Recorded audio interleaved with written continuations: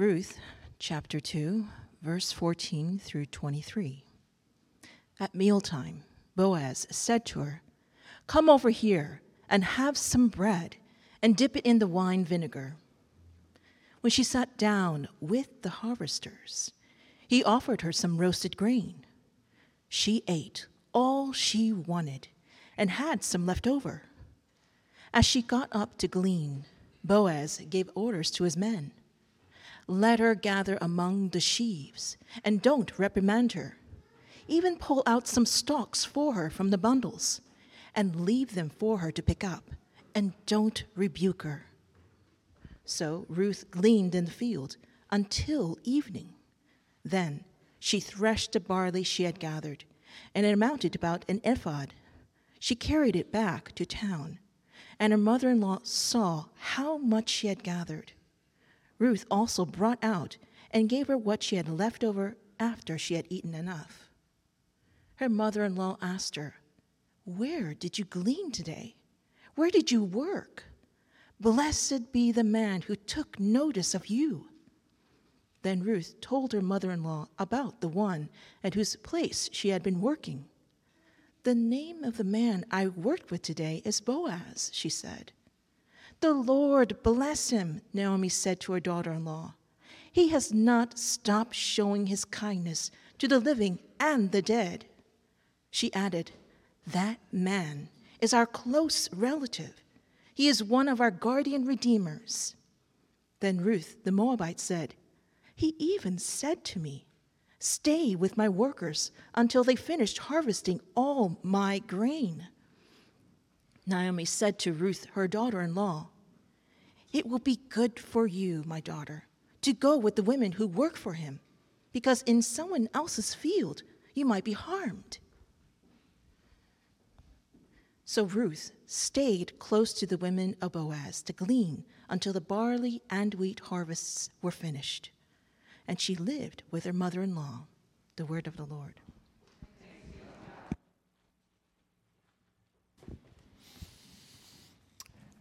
Advent is the season of the year that we're in, and Advent literally means arrival. So while Christmas time is the time of year when we celebrate the fact that Jesus arrived once in the past, Advent is the season leading up to Christmas, when we remember that we're still waiting and still longing for Jesus to arrive once again and set things right in a world where everything is falling apart.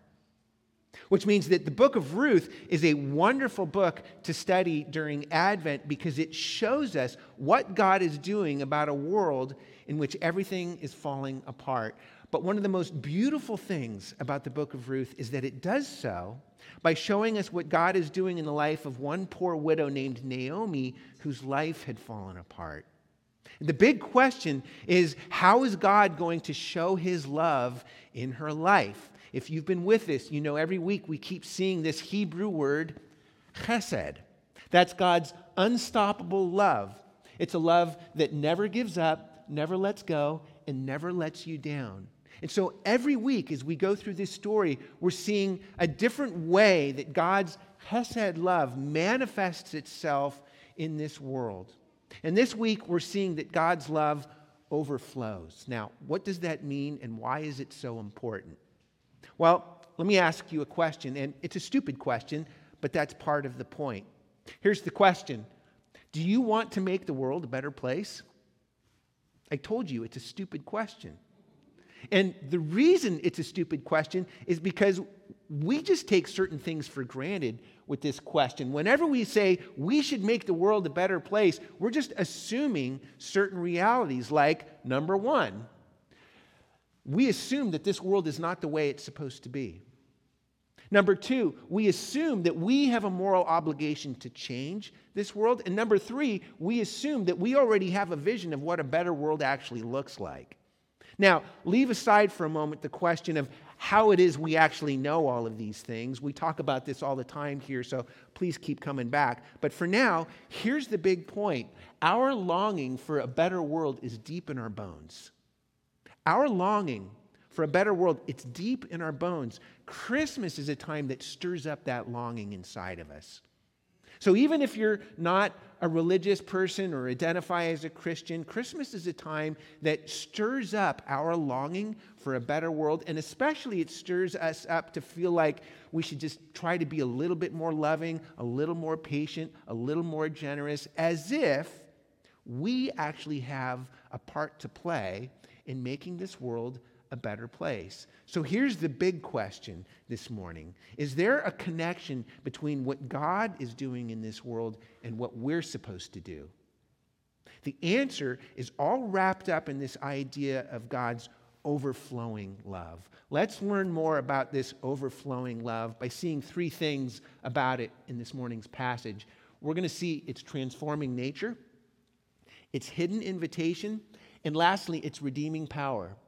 We're going to see about God's overflowing love, its transforming nature, its hidden invitation, and lastly, its redeeming power. Okay? First, its transforming nature.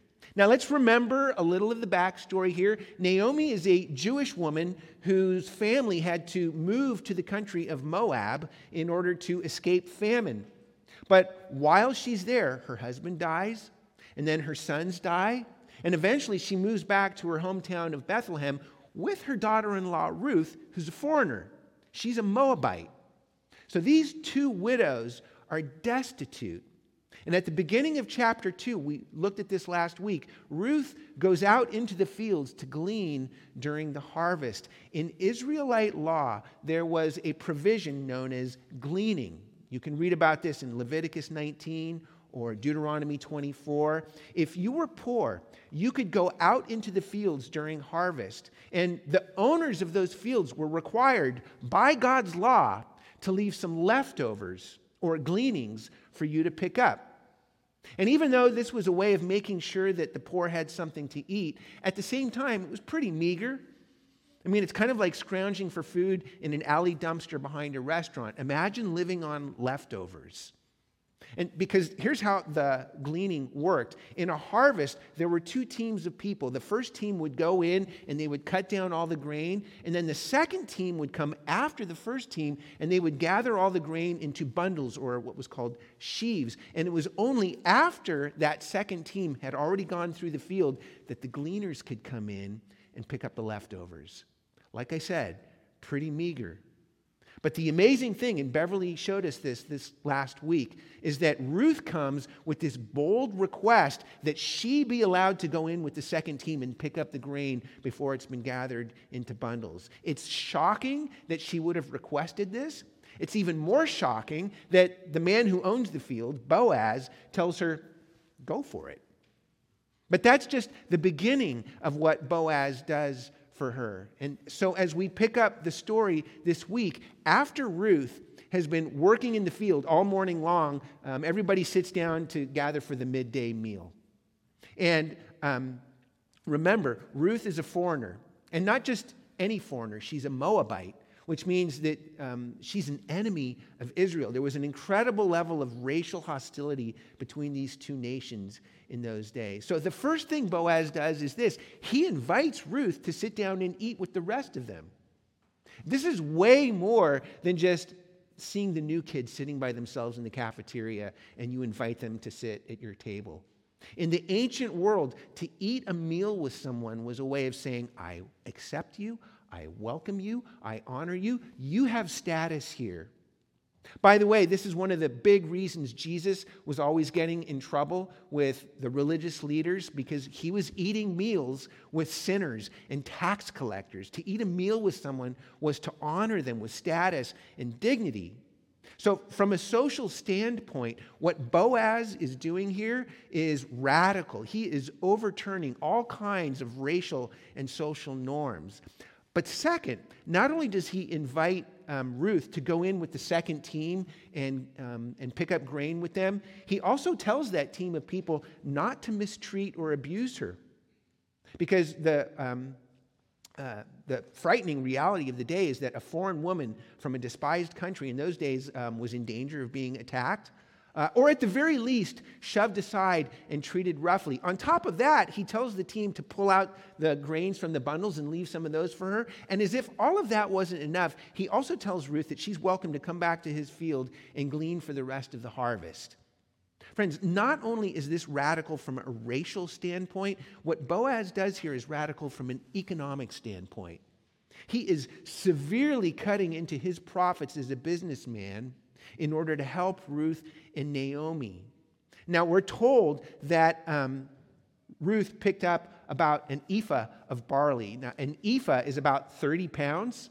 Imagine carrying home one of those big bags of dog food. Ruth gathers 30 pounds of barley that day. Now, Boaz said, you can glean in my field for the rest of the harvest, which is about 7 weeks. So do the math. 30 pounds a day, 6 days a week, for 7 weeks, that's 1,260 pounds of barley. It's over half a ton of food that Boaz gives to Ruth and Naomi. Friends, here's the point. This is overflowing love. And it radically transforms everything it touches. It transforms racial norms, social norms, economic norms. You know, we like to take pride in ourselves as modern people, that we are morally enlightened, socially progressive people. We care about things like racial equity, social equity, economic equity. We care about caring for the poor and the oppressed. But where does our progressive social ethic come from? We're looking at it. Our modern social ethic comes to us from the Bible.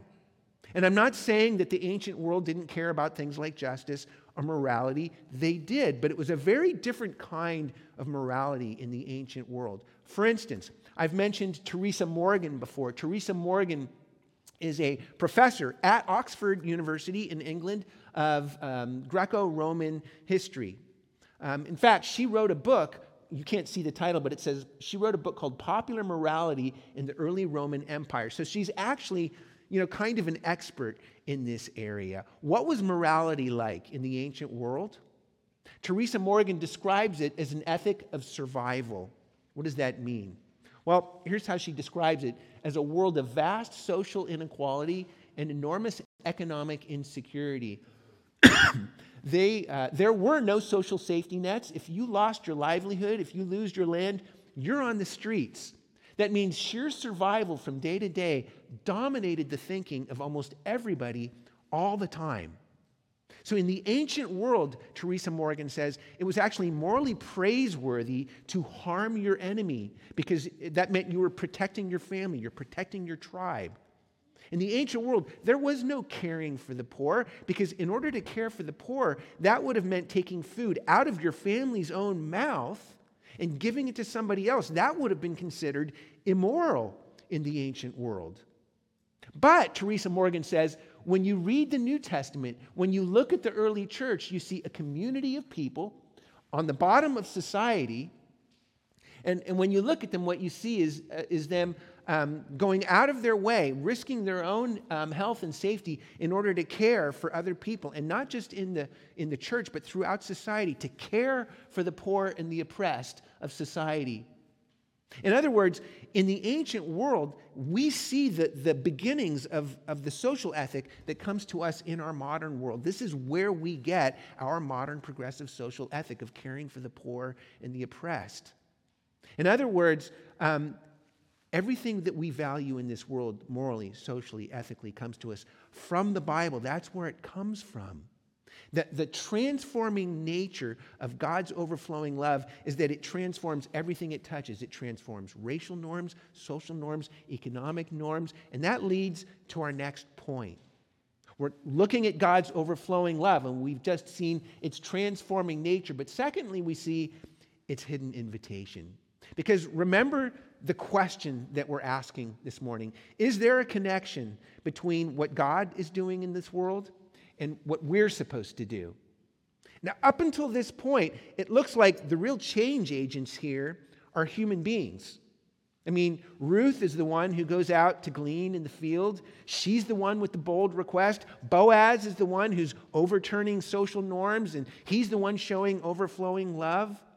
In other words, it doesn't really look like God is doing that much in this passage. I mean, there's no dramatic supernatural miracles here.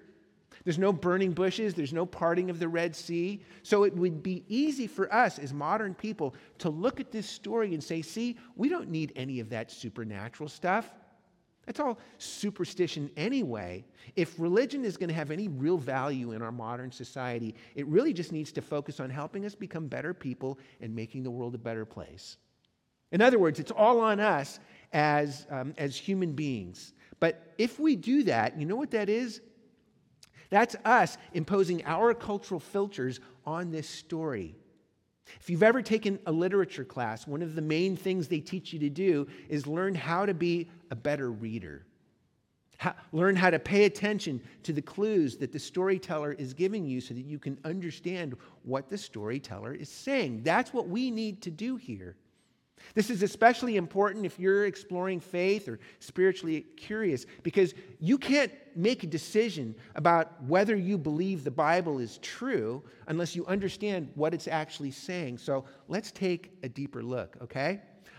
One of the most prominent themes in the book of Ruth, once you learn to see it, is this idea that God's love is flowing into the world through events and people and circumstances that on the surface appear to be totally random and insignificant and ordinary, but they're not. Things are not what they seem. So if you remember back in chapter 1, we saw that Naomi feels utterly forsaken and abandoned by God. But is she? Really? Things are not what they seem. And so in the next chapter, we see that Ruth goes out into the field to glean during the barley harvest. And we read this last week. It says that Ruth happened to go out. She went out, and as she set out, she happened to come to the part of the field belonging to Boaz. Now, when the storyteller says she just happened to come to that part of the field, the storyteller is exaggerating the apparent randomness of this event in order to highlight the fact that this is anything but random. In other words, this is masterful storytelling. It's telling us that there are no coincidences in God's world, that God is at work in even the tiniest details of our lives. That's what is going on here. So it's showing us that God is at work in this world. And not just through the random events and circumstances of our lives, it's also showing us that God is at work through people. That God's love overflows into the world through people who are willing to let that love overflow through them. So one of the other big things you see in the book of Ruth is people praying for each other. Have you ever seen someone on the side of the road asking for help, and you prayed for them, but then you kept going? That's not a good feeling. In the book of Ruth, you see people praying for each other, but doing something very different from that. For instance, last week we saw that Boaz prays for Ruth. He says, "The Lord repay you for everything you've done for Naomi." But then does Boaz just walk away and say, "God, I really hope you show up in her life"? No. He becomes the answer to his own prayer. He overturns racial and social norms in order to welcome a racial outsider into community. Boaz, as a businessman, he eats into his own profits in order to materially provide for two widows. He is taking responsibility for his own prayers, and you see this happen throughout the book of Ruth. In chapter 1, you see Naomi do this. You see Boaz doing it here. Next week, we'll see Boaz do it again. In chapter 3, people taking responsibility for their own prayers. And you know the really amazing thing about all of this? Is that nothing that's happening in this story is only about the individual lives of Ruth, Naomi, and Boaz. By the time we get to the end of this story, we find out that everything that's happening here is really about how God is bringing a king to Israel to set things right. And even more than that, by the time you get to the Gospel of Matthew and you see Ruth's name in the genealogy of Jesus, you realize that everything that's happening in this story is really about how God is bringing a Savior to set the whole world right. Friends, here's the point. God is at work in this world. Things are not what they seem. God is at work in even the tiniest details of our lives, bringing about his purposes for the world. But the unnerving thing about all of this is that he's going to do it with you or without you. Here's what all of this means for us. The question is not, is God at work? He is. The real question is, will you be a part of it? Do you see how this honors and dignifies human beings? God is inviting you to be a part of the work that he's doing in this world, to be a part of the story that he's telling in this world, to be a part of the renewal that he's weaving in this world. But you can say yes or you can say no. God is inviting you to be a part of it, but you don't have to. It's kind of like The Hobbit, if you remember that story. In a hole in the ground, there lived a hobbit named Bilbo Baggins. And one day, Gandalf the wizard shows up at his front door with a bunch of dwarves and says, "Hey, we're going on an adventure. We're going to steal gold from a dragon and rescue Middle-earth. Do you want to be a part of it?" And Bilbo Baggins says, "Not today, thank you. I'm rather comfortable in my little hobbit hole." But then he has a change of heart, and he runs to catch up with them and has the adventure of a lifetime. He narrowly escapes death many times, and they really do end up saving all of Middle-earth. And finally, when Bilbo gets back home and he's reflecting on everything that happened, he finds out that everything that happened was really part of an ancient prophecy. That everything that happened, it was all prognosticated years ago. And so he says, wow, so the prophecies of the old songs turned out to be true, huh? And Gandalf says, well, of course. And why should they not prove true? Surely you don't disbelieve the ancient prophecies just because you had a hand in bringing them about yourself, do you? You don't really suppose that all of your adventures and escapes were managed by mere luck solely for your own benefit? You are a very fine person, Mr. Baggins, and I am very fond of you, says Gandalf, but you are only quite a little fellow in a wide world after all. Gandalf is saying, Bilbo, there's a bigger story at work here, and you got to be a part of it. In this story of Ruth, God is saying there is a bigger story at work here, and I'm inviting you to be a part of it. The question is not, is God at work? He is. The real question is, will you be a part of it? And that leads to our last point. We're looking at God's overflowing love. We've seen its transforming nature, and we've just seen its hidden invitation. But lastly, we need to see its redeeming power. Because now we're starting to get an answer to that question we started with. What is the connection between God's work in this world and what we're supposed to do? We've seen that God is actually inviting us into the story that he's telling, inviting us to be a part of what he's doing in the world. But here's the big challenge. Up until this point, it still looks like ultimately it's really all up to us as human beings to fulfill God's purposes in this world. So yeah, that dignifies us as human beings, but it also puts the weight of the world on our shoulders and crushes us as human beings. I mean, where are you going to get the power to live like this? Where are you going to get the motivation to live like this? The only way is to see that there is nothing in this story that God is inviting you to do that he has not already done for you. Where do we see that? Well, remember, we've been seeing that in this story, the individual lives of Ruth, Naomi, and Boaz, that all of that is really pointing to a bigger story. We've seen that. So here's the question. What is that bigger story to which this story is merely pointing?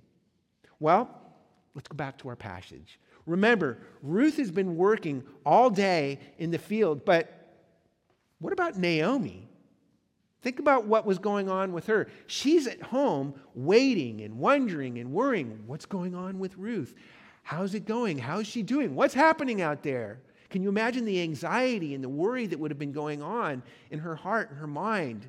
So that finally, when Ruth comes back and she's got all of this food, Naomi's mind is blown. She's thinking, like, where in the world did you work today? And even more than that, what is the name of the man who owns that field? In fact, I want to just pause and invite you to enter into Naomi's reality right now. Remember, up until this point, she felt utterly forsaken and abandoned by God. But now, all kinds of new possibilities are opening up for her. Possibilities of food, of sustenance, of not starving to death. I mean, where she's at right now, she just wants to know the name of this person. I mean, at this point in the story, the tension is off the charts, and the storyteller milks it for every last drop. In fact, it's a little comical because instead of just saying the name, Ruth just drags it out and doesn't reveal the name of this person until the very end of a rather long sentence. Ruth says, "The name?" And Naomi's like, yeah. She says, "The name of the man?" And Naomi's like, "I know he's a man, you silly girl. Just tell me who." "The name of the man I worked with." And Naomi's like, "Just tell me already." "The name of the man I worked with today." And at this point, Naomi must have just been like, "Ruth, you're killing me here." Until finally Ruth says, "It's Boaz." And when she hears the name, at this point, this changes everything for Naomi. Because up until this point, she was just hoping for sheer survival, just not starving to death, which is a big deal. But when she hears the name Boaz, all of a sudden, it changes everything for her. She says, "This man is one of our close relatives. He is one of our guardian redeemers." Now, that word redeemer is the Hebrew word ga'al. You can read about this in Leviticus 25, but a guardian redeemer or kinsman redeemer, here's what this meant. If a family fell into debt and lost their land, the redeemer was a relative that would buy the land and give it back to the family. Or if somebody fell into slavery, the redeemer would buy that person out of slavery. Or sometimes, as in the case of the book of Ruth here, if a husband died without leaving any children, the redeemer would marry the widow and raise up offspring so that the family wouldn't die out. That's what a redeemer does. And this is way beyond anything Naomi was imagining at this point. Remember, up until this point, she's just hoping for sheer survival. But this represents the potential of redemption of everything she's lost. So much so that she just bursts out in praise of God. She says, "The Lord bless him. He has not stopped showing his kindness to the living and the dead." And you know that word kindness, you know what that is. It's the word chesed. God's unstoppable love, a love that never gives up, never lets go, and never lets you down. Naomi is saying this is not just the generosity of a stranger. This is the love of God overflowing into my life and into the world beyond anything I could ever imagine or hope for. Friends, what are you hoping for today? How high does your hope reach? How far does your hope go? And even more than that, what name would satisfy your hopes today? Just like Naomi, there is a name and there is a redemption beyond, infinitely beyond anything you can imagine or hope for. Because Naomi was just listening for the name of someone who would fill her belly. But the amazing thing here is this: the revelation of the Redeemer revolutionizes her reality.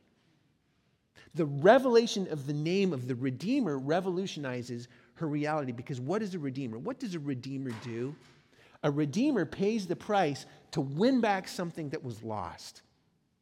That's exactly what Boaz is doing here. He's paying the price to win back everything that was lost for Naomi. And we're going to see in the weeks to come just how far he goes to do all of that. But already, what do we see here? If you were with us a couple of weeks ago, you might remember that we said, the gospel shows us that the love of God moves into this world through weakness, through the ordinary, through the overlooked. And some of you perceptive people are looking at Boaz and you're saying, well, Boaz is none of those things. He's a rich man. He's a powerful man. He's a prominent man. Yes, he is. But in order to become a redeemer, you have to do. What do you see here? You see a rich man losing his wealth. You see a powerful man letting his power flow away from him. You see, a prominent man risks losing social status in order to welcome a racial outsider into community. Friends, you know, at the end of the day, this story is not showing us something that we must do. I mean, that's traditional religion. This story shows us the gospel. It shows us something that God is already doing for us, because Boaz is simply pointing us to the ultimate Redeemer, Jesus Christ. When you look at Jesus Christ hanging on the cross, what do you see?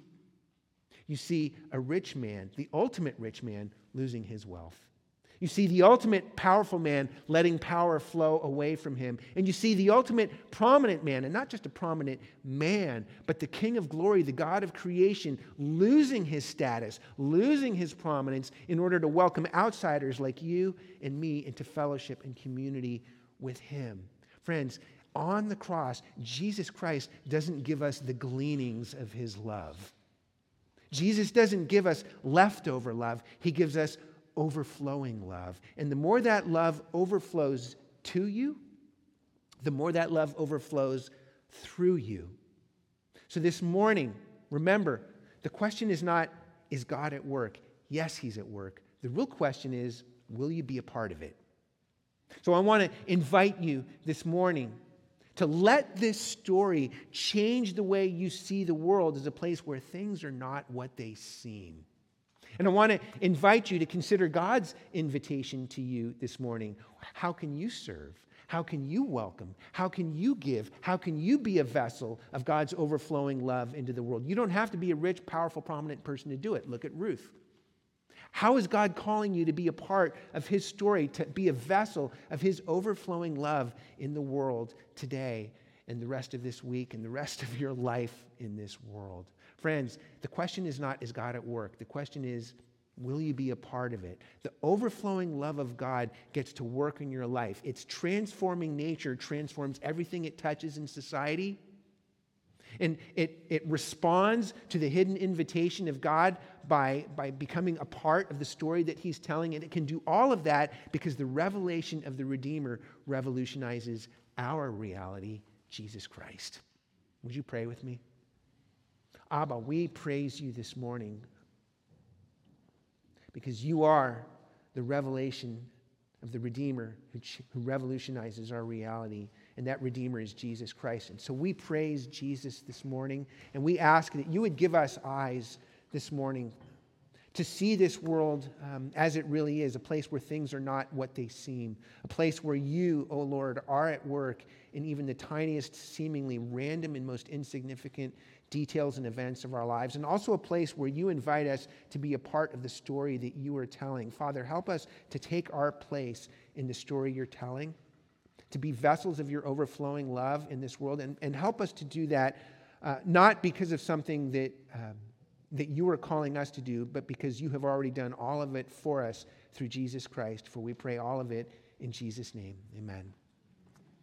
Friends, we're going to receive our offering at this time. We don't pass a basket due to safety concerns. There is a basket in the hallway out there, but the easiest and simplest way to give is simply to head over to our website, and there's a give page there where you can participate online with us financially. Now, this really is a call to our members and regular attenders here. Our vision as a church is to see a city made new by the gospel, spiritually, socially, and culturally. And so as members and regular attenders, if this is your spiritual home, your spiritual community, then this is something we do together. But if you are new or visiting this morning, we want to invite you, please, to remain our guest and our visitor and not feel any obligation to contribute financially. Rather, let us know how we can serve you.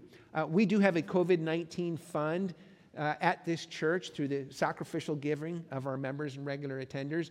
So if you're somebody who's in need of assistance this morning, please let us know. There's a web page on our website called COVID-19, and you can find information there about how to get in touch with us if you're in need of any assistance. But for all of us, this is an opportunity to ponder, how is God calling you this morning to see the world as a place where things are not what they seem?